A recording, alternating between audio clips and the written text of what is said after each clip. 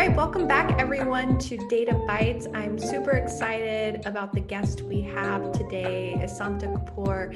She is the Accenture Applied Intelligence West Resources Lead, IND Lead, and AI Studio Lead. She is leading a lot. This is a badass lady, and I'm super excited to talk to her. Welcome, Samta. So happy to have you here. Thank you, Sadie. Excited to be here. Yeah, so I want to get started with going back in the history books a little bit of time. You had mentioned that you worked at a museum, and this really shaped part of who you were and gave you some of the first exposure to data. And I'd love to learn a little bit more about that experience and how you pull that into all the work you do with data and applied intelligence today. Yeah, no, that's a great question, Sadie. And I'm excited you caught on to that part in my career so far. But yes, I came to the States to go to school for my first master's. And, we were allowed to work like 40 hours on campus, if I recollect correctly. And I literally was doing a watchwoman role in a museum. And this was when I was at Duke University and Nasher Museum. So when I was doing that, I literally had to be very vigilant and know like what kind of guests are coming in and what's happening and what not. And that's why I kind of jokingly say that that was my first exposure to a ton of data that I had to kind of look into to make sure nothing is harmed, at the museum. And then you kind of start keeping tabs on what time people are coming in and what's happening, what not, to make sure that your ships are aligned correctly. So that's where that comes from. Yeah, no, it's so interesting to hear people's first exposure. Mine, I realized the other day, was music when I was analyzing, sheets of music and pulling pieces of them together. And I was like, that was my first analytics experience. Yeah. So great to hear because, these jobs are so new in terms of the work we do. Most of us didn't get to go to school in it or get exposure to it. So you're working at a museum, you're going to school. How did you make that transition from being in engineering and getting your MBA to now, leading multiple businesses in applied intelligence? Yeah, another great question, Sadie. So, to be honest, when I was doing my engineering, right, I loved it. I was very passionate about it. And I was doing electronics and telecommunication. And, one part of the things that I was working on was kind of building circuits, right? So you build circuits, fiber optics, you learn all about that. And while I was doing that, I was like, gee, this is good stuff, but am I ever going to be able to sell this? What's truly going to happen, right? So I decided to go get my master's, and I wanted to do a combination of technology as business. And that's where, I picked a few courses and got my first master's at Duke in engineering management. So circling back to your question on the transition piece, I feel like I always knew that I wanted to be on the cusp of technology and business and be able to talk both languages. And if I said that back then, I planned to be in digital and digital transformation and work with data, AI, I'd be lying. I had not planned that way, but just by the nature of jobs that I started getting into after my first master's I was doing a lot of work with financial services when I got onto the first job. And of course, there again, there's so much consumer data, there's so much treasury data. So I kind of got a lot of exposure there.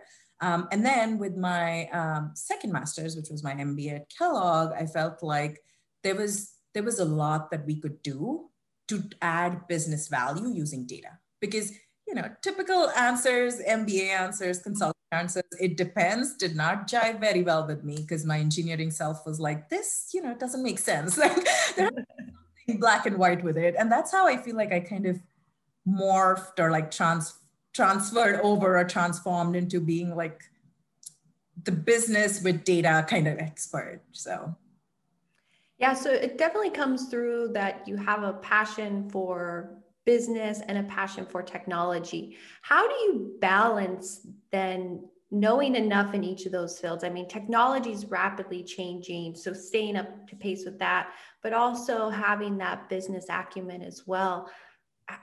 Do you do it all? Do you not sleep? What's your secret to to know it all. Oh boy. No, I don't do it all. Honestly, Sadie. Like I wish I could say that, yeah, you know what? Like I got it all under control. Like, this is like a silver bullet that I want to share. I actually don't, but I guess a few things I really, really try to do is stay abreast with what is happening in technology. So like, especially in the field that we're in, right? Like with AI, ML, data, it's all so new that it's really, really hard to not know what's happening. And I think like I do my best. And again, I'm not perfect, but I do what I can to make sure that we have, like I am on top of what's going on there.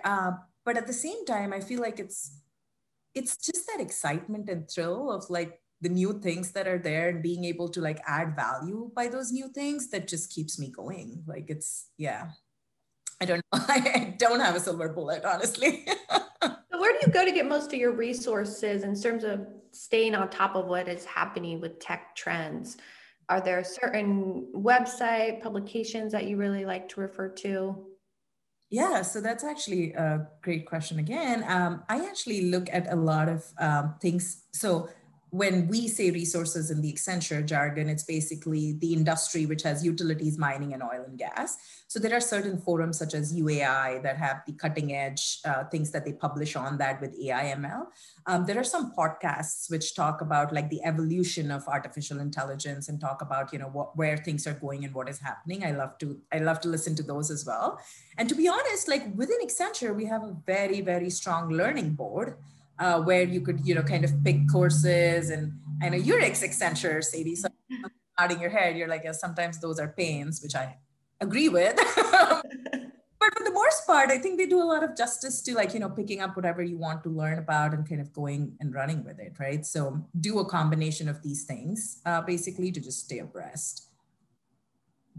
Yeah, and one of the things I noticed too is just how many different areas you lead within Accenture. So not only do you love to be kind of on the line between business and technology, but you mentioned the resources group, the IMD, the studio. Can you tell us a little bit more about those different areas and why you decided to take a leadership role in them?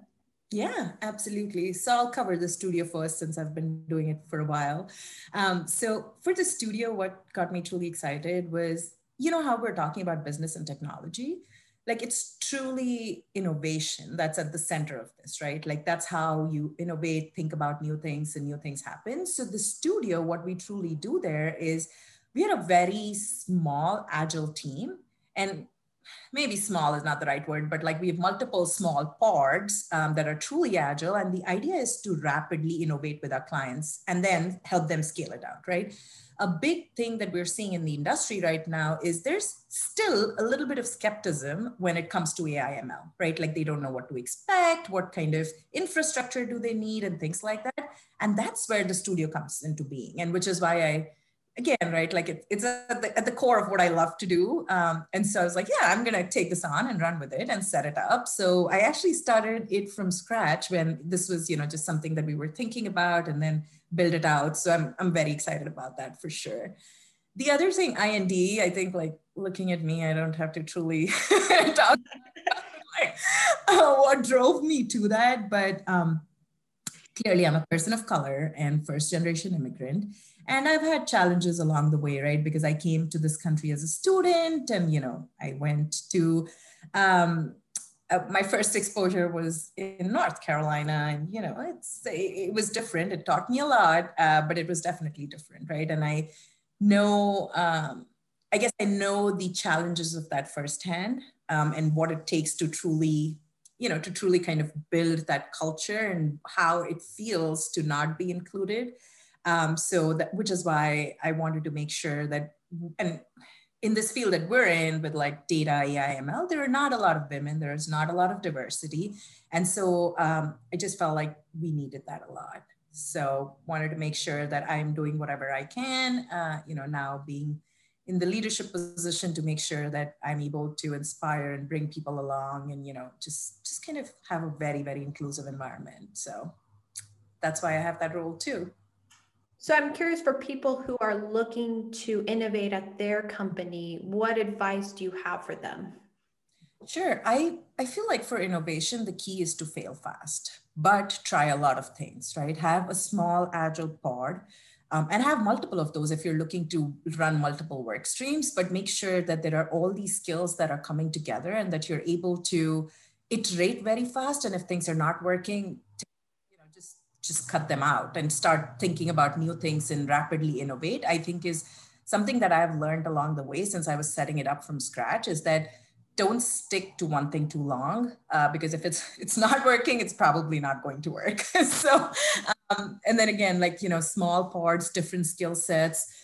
I feel like key part in innovation is having diversity in thinking as well. So when you build that pod, when you are bringing these different skill sets together, being able to bring in people who have different lens that they can, come at a problem from, I think has been invaluable for me. So diverse teams, not only in terms of skill sets, but backgrounds, ethnicities, just ways of working and thinking has been very, very powerful. So you have the fail fast I'm guessing then there's a lot of failure if you want to get through it quickly. To help set expectations properly, how many projects do you try? And then what's the success ratio? I mean, when you're innovating, is it, you're going to need to try 100 projects and 10 of them succeed? How do you set expectations, or what should people's expectations be going into the process? Yeah, to be honest, it's so variable. It depends on like what you're innovating on, what industry, what kind of problems are you trying to solve for. But I think the 10:1 ratio is kind of correct. But it's also, again, right, like very variable depending on what you're truly trying to do. That makes sense. So then in terms of, you mentioned some skepticism around AI. Why is that? And how do we overcome it as professionals in the industry? We want to move fast. We want to change things. We want to break things. What's the hesitation, and how do we get around that? Yeah, so what I've seen, and again, this is just my experience, what I have seen is that AI has been in the news for a lot of wrong reasons as well, right? Like very recently, there was this company who was in the news for bias in their algorithms, where they were not able to have candidates interview if the candidates belonged to a certain gender, ethnicity, etc., right? So that's just an example of like AI being in the news for wrong reasons. So I feel like as AI professionals or people even who are practitioners, it just becomes very imperative to build that trust in your data. And I think to build that trust in the data, there are multiple aspects, again, that one needs to think about, which is responsible AI, making sure, again, that when you're building these algorithms, you have different people on the table who can look at the algorithm through different lenses and see if there are any unconscious biases that are creeping into those algorithms, right? I think the other thing that we could do as professionals, other than being very responsible with what we are doing with the data, et cetera, is kind of talk or think about AI for good. Like how are there different things that you could solve for the community overall, right? Like what is it that you could do to make sure that there is more and more comfort with AI. I think the other fact that has helped me personally when I talk to people who are skeptical about this to overcome that is that in the past, it was very easy to not trust your algorithms and do things because you never had that volume of data, or there was no ability to store that kind of data that you could then build your models on to have that basically training data set that's going to then give you the right output, right? But now we have all of that. So I think that has changed a lot in the industry over years, is like the ability with cloud, et cetera, to store data, to truly build those algorithms that can then learn and be very effective. So I think those are a few things that I think we could do as professionals to overcome that whole skepticism. That's great. Some real practical aspects we could take there. So in terms of the future of analytics, there's some people where if you're on the Elon Musk side, it's, doom and gloom of AI take over the world. And then you can be on the AI for good side and everything's going to be, bright and cheery. Where do you fall in, and what does the future of analytics and AI look like? I'm actually right in between of so it's like right in the middle. But for me, to be honest, I do not. I mean, the future is extremely bright for data AI ML, just like it was, for like ERPs some years ago, and like, when it was just launching, and then see how it went, right? I think like now we are there for data AI and ML. The big piece that I think, we all need to kind of think about and know is that again, in my opinion, I think it's a while out when AI will truly replace human intelligence. I don't think it's going to happen tomorrow. I do believe that though the future is bright, for us to be able to truly, for anyone, right? For instance, whoever's in this industry or like wanting to get in, I feel like upskill and cross-skilling yourself is going to be very important. You could be replaced if that's something that you're not comfortable with, or the change that's coming along is something that you're not comfortable with. But I think as long as we're going with the flow, I don't think like we'll I personally don't believe that we're going to be replaced by machines, not anytime soon. I could be totally wrong, but yeah.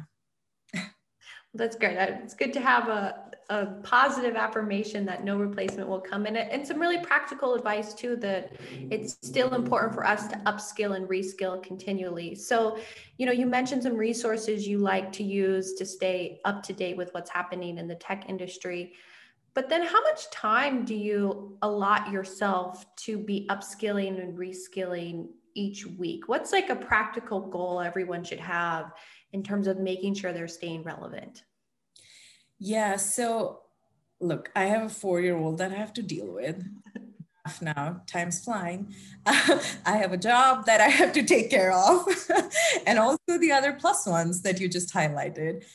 So in an ideal world, I would love to spend 2 hours every day just upskilling and like learning and doing everything that I want to do. That would be like my ideal recommendation for people who can take that kind of time out.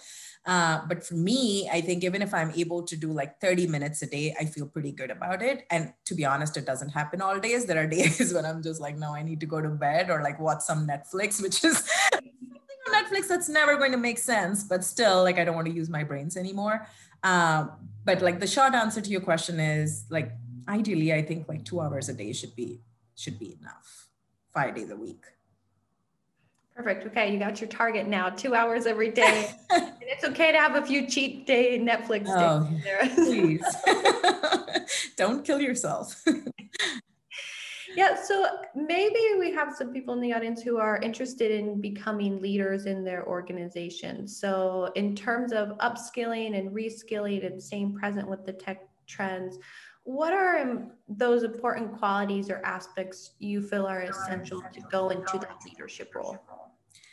Yeah, so I've personally I've looked back a lot on the leaders I have worked with and truly admired, and what stuck with me and what I try to do for my teams is bring empathy to bear. Bring your true self to work. Like it doesn't matter what, how, when, but just bring your true self to work. Be very empathetic, because you never know what battle someone else is fighting, right? And just doing that, I feel like when I've had leaders do that to me, it just made me want to work harder. Like it just made me want to do more than 100%, not only for them, but also for the organization, because that's how you build that feeling in community. I think the other thing that stood out for me personally was the fact that whenever I've had leaders get dirty, like I like to call it, but like truly get involved and hands-on and try to solve things with me, I think that's personally been very exciting for me, versus like some leaders could like sit on the outside and say, yeah, this is great, this is how we should do it or whatever. But there are others that have gotten in and like gotten it done and like worked closely. And I think I've admired, and I definitely try to do that as well with my teams, which is just lead with an example instead of just some talk, which doesn't go too far. So yes, that will be shown through quite quickly. So, great advice just in terms of showing up as your true self and leading through that example. So for those who are looking to get into that leadership position, maybe they're interested in a data career or in tech, what advice would you have for those younger professionals just starting off? I honestly believe that, and again, right, I don't know you can have this from the start, but just know what you're passionate about. Just know that, just try to find that out. Even if you don't know, try different things. Like it's never going to be like, oh, yeah, I came out of the womb and I knew that I'm going to become a data scientist, right? That doesn't happen. So, like, try what you got to try, but find that thing, or like, keep an eye out for that thing that you're super passionate about and try to bring that passion with something that's going to pay your bills. So you can get that together. I think that's a pure recipe. Yes. And I think the other thing also to note is that you need to be able to stick with it, even if it's like 20 hours of a day out of your 24-hour day, right? Like just being able to do that, like without thinking about it as a job. And I know it sounds like a cliche. And when I was younger, when people would tell me this, I was like, oh my God, here's my bills are racking up. And like, I'm passionate about like solving for world hunger. I'm never going to be able to do this together. So like, let's just go do what I have to do to pay those off. Right. But then when, you try to bring this all together and like, just kind of finding that core, the coinciding or like the delta in between, I think is very, very helpful. And the word overlap actually, which I was like, yeah, I can imagine two Venn diagrams, but I don't know. So overlap of these two things that are really helpful. No, I think it reminds me very much of the Japanese philosophy Ikigai, where it is the Venn diagram. So maybe it's a visual aspect of, finding your passion, finding your mission, your vocation, and then your profession. And somewhere between the overlap of all those is that sweet spot that we all so much look for and hope to find and fulfill. Yeah, that's absolutely it. Well, awesome. I think this provided a lot of great advice. Is there anything else that you would like listeners to know, or anything else that we should touch on today? No, I hope this is helpful for everyone, and thank you for the opportunity. Yeah, it's been a pleasure speaking with you. Thank you so much. Same here. Thank you.